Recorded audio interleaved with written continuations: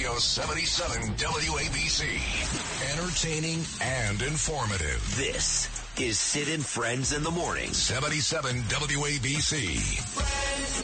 Not one Republican should vote for this deal. Speaker McCarthy should pull this bad bill down. Don't tell me you're going to put me over a barrel for $4 trillion because you refuse to do your job.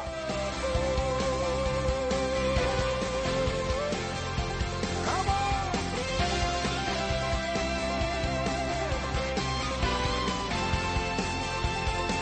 I said, what is happening here?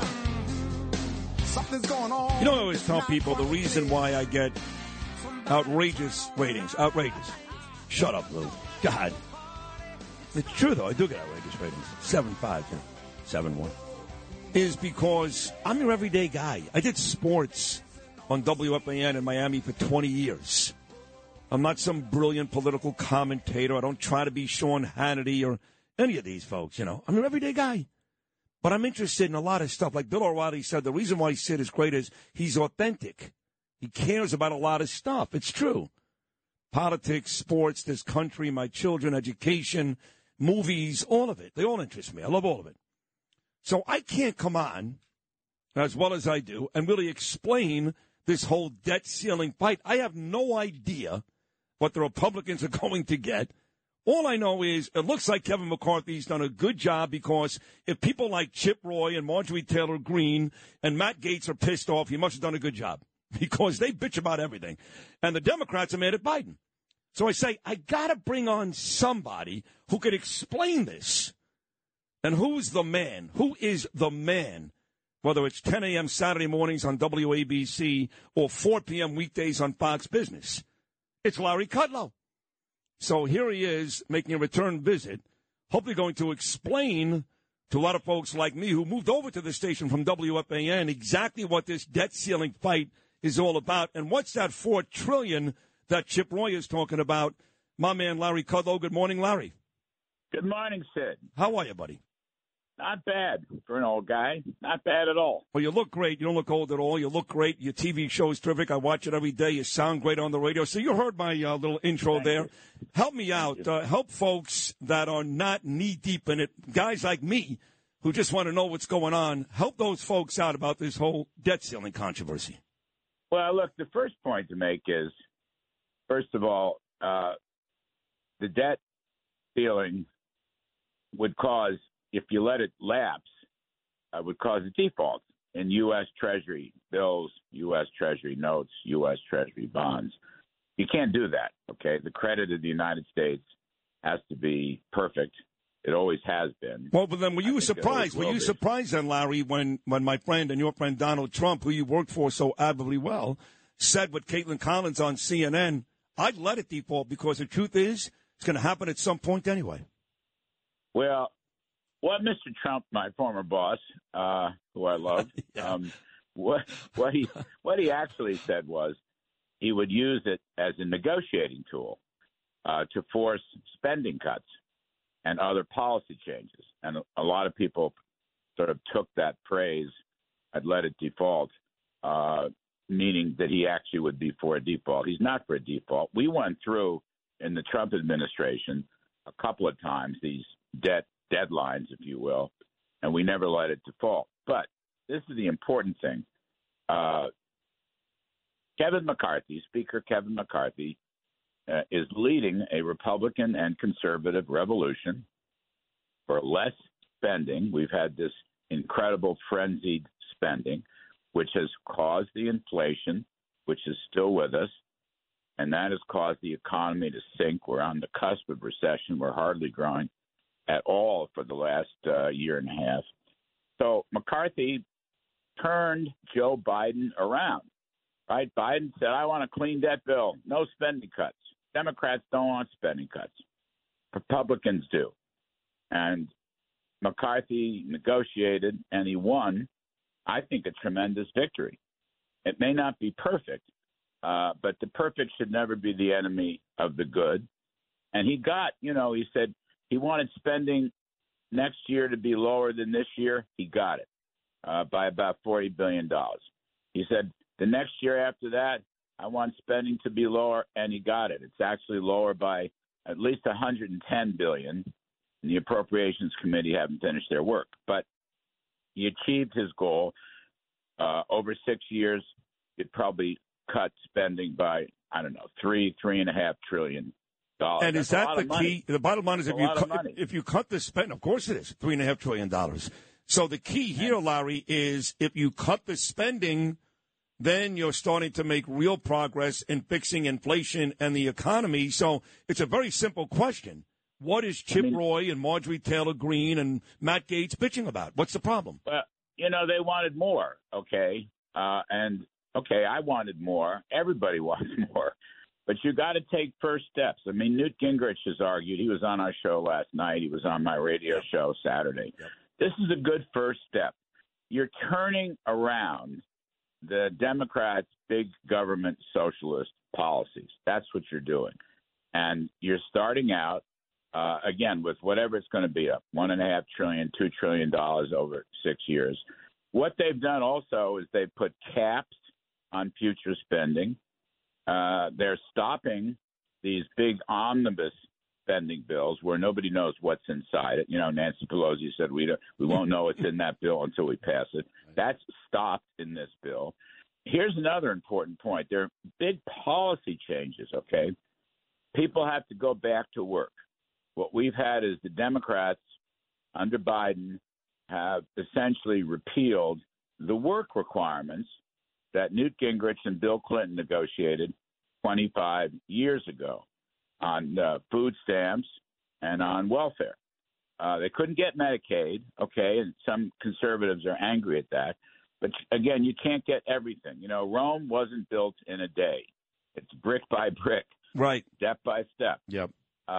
Now, these work requirements are going to be restored, all right? I think that's terrific. Here's another policy change in the bill. Energy. The Bidens have waged war and stopped fossil fuels, oil, gas, coal. They've stopped it. Pipelines. So energy prices are lower today than they were a year ago, but they're still way too high. You're looking at $3.50 gas. When Donald Trump left Washington, gas was just over $2. And people know that. Electricity bills are too high, utility bills are too high, et cetera, et cetera. So they have in this bill, they've changed permitting. Okay, permitting now will be limited to 1 to 2 year wait. Okay, not 10 years, but 1 to 2 years. Wow. And only one federal agency will be in charge of permit requests. And these are permits, by the way, for renewables, and they're permits for fossil fuels. This is a huge change. In fact, Joe Manchin finally got his West Virginia pipeline in this, and that's a good thing. Yep.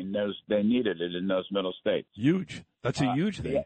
Yeah. The last thing I want to say is Biden has waged war against business across the board. He's waged war with regulatory, executive regulations, okay? And there's a million of them, and it's killed small businesses. So this bill has a pay-go provision. What does that mean?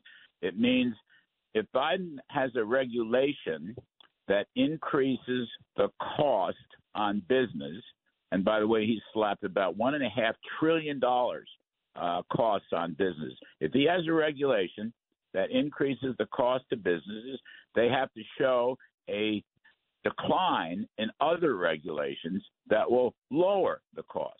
So pay goes in. If it's more expensive, it's out.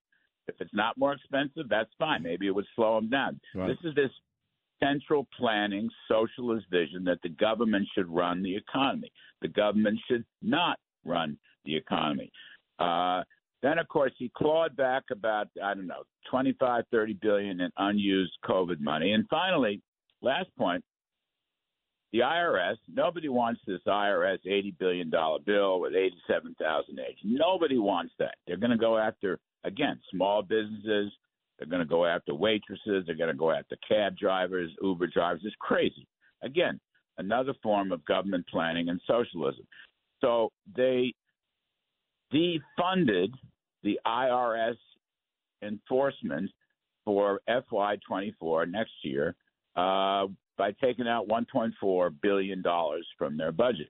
Now, they want, a lot of conservatives, including myself, I might add, want to stop the IRS completely from their expansion.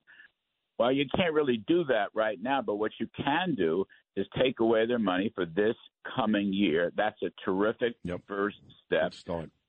And remember, Sid, this stuff, you go, these estimates from the Congressional Budget Office and elsewhere run 10 years. Okay, that's the way that game works. I used to be in that game. I'm not going to bore you with it. But the reality is each Congress sets its own spending laws, okay? The House has the power of the purse. All money bills come from the House, whether it's taxes or spending. By the way, there are no tax hikes in this bill. None. Zero. Nada. So now this thing is only good really for this year and next year. And then the next Congress after that, Senate and House hopefully will be Republican. The White House hopefully Republican. They will then set their own spending targets. So these are just guidelines. Most important thing is the spending level for this year will be lower than last year. Lower. That has not happened in over 10 years. Yeah. And next year's spending will be lower still. This is what McCarthy pledged. This is what Biden hated. And McCarthy won. Wow. Because he held the cards. I mean, look, this is a Republican and conservative revolution. You're reversing the tide of big government spending, big government regulating, big government taxing. You're reversing that tide. Now you're going to have lower spending and regulating and taxing, better permitting. That means more oil and gas production, no more regulatory overkill. This is a tremendous beginning. It's a first step. The point is, Rome was not built in a day. Right. And McCarthy is, in my opinion at least, and I look, these conservatives you mentioned are all friends of mine, every one of them. The Freedom Caucus, they appear on my show regularly. They're personal friends. I knew them when I was Trump's economic advisor, et cetera. These are good people, not bad people. But, again, you got to have some patience here. And what's going to happen, the majority of the Republican conference will vote for McCarthy's bill because they have confidence in Kevin McCarthy, and they know that this is the new rise of conservative economic policies, which over time will increase economic growth and reduce inflation and make interest rates lower than they would otherwise be. The Democrats oppose this. Listen, I was watching this thing over the weekend. I mean, I followed it every night on our show. It's sort of a semi-boring subject, but I followed it every night on our show. So I watched the final negotiations over the weekend. And the deal came up, I don't know, Friday night, Saturday morning. And so I'm watching it. I'm up in our Connecticut place. I'm playing tennis. I'm going to AA 12-step meetings. I'm chilling out. And I wasn't sure about this. But then when all the far lefties from the Socialist Caucus, Jayapal, whatever her name is, and AOC, and Bernie Sanders, when they started screaming, I knew it was a good bill. That's a win. That is a win. Let me tell you, I'm so happy that McCarthy called me Sunday morning. You're a very dear friend of mine. Yes, of course. We talk all the time. He called me Sunday morning, and we went through really all the key points that I've just summarized for you. And I liked it, okay? And I wrote a column about it. I'm up on Fox Business Digital, and the New York Sun publishes my stuff, blah, blah, blah.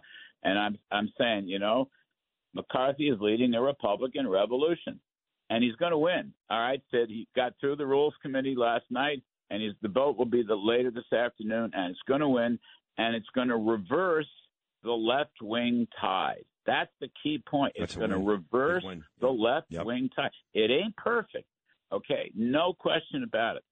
And some of my conservative friends want perfection. But this is not the time. You got to have a turning point someplace. I mean, it's like It's like the Yankees need a good middle reliever. Actually, the Yankees need a good starter. Yeah, they do. Well, they gave one starter $160 million. He just hasn't pitched yet. I know we haven't seen the guy. That's a big problem. Right. So I'm just saying, you need a middle reliever, or you need some good hitters at the bottom of the lineup to change the tide. Yep, that's what McCarthy is doing right now. Love that. And look, Biden was forced to go along. Here's another point I want to make politically. Biden and the Senate, Schumer, and the New York Times and the Washington Post and MSNBC and CNN, none of these left-wing medias took McCarthy and the House Republicans seriously. They didn't. And so, first they did pass a budget bill, which was a terrific bill, and that shook all of Washington. That forced Biden to negotiate. And I'm telling you now, you pass this bill on the table, the debt ceiling compromise. I mean, divided government requires compromise. But if you pass this bill, this has Republican footprints all over it. It's a Republican bill. This changes the political center of gravity in Washington, D.C.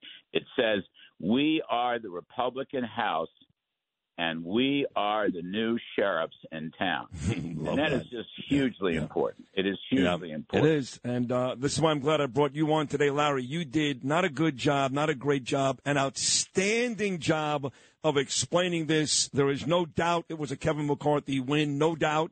And like you said, in 2 years, we get we keep the House, maybe grow it in numbers. We take the Senate back, we get Trump back, and then we really hit him. Yes. Listen, I did all this at 8:30 in the morning, which for me is incredible.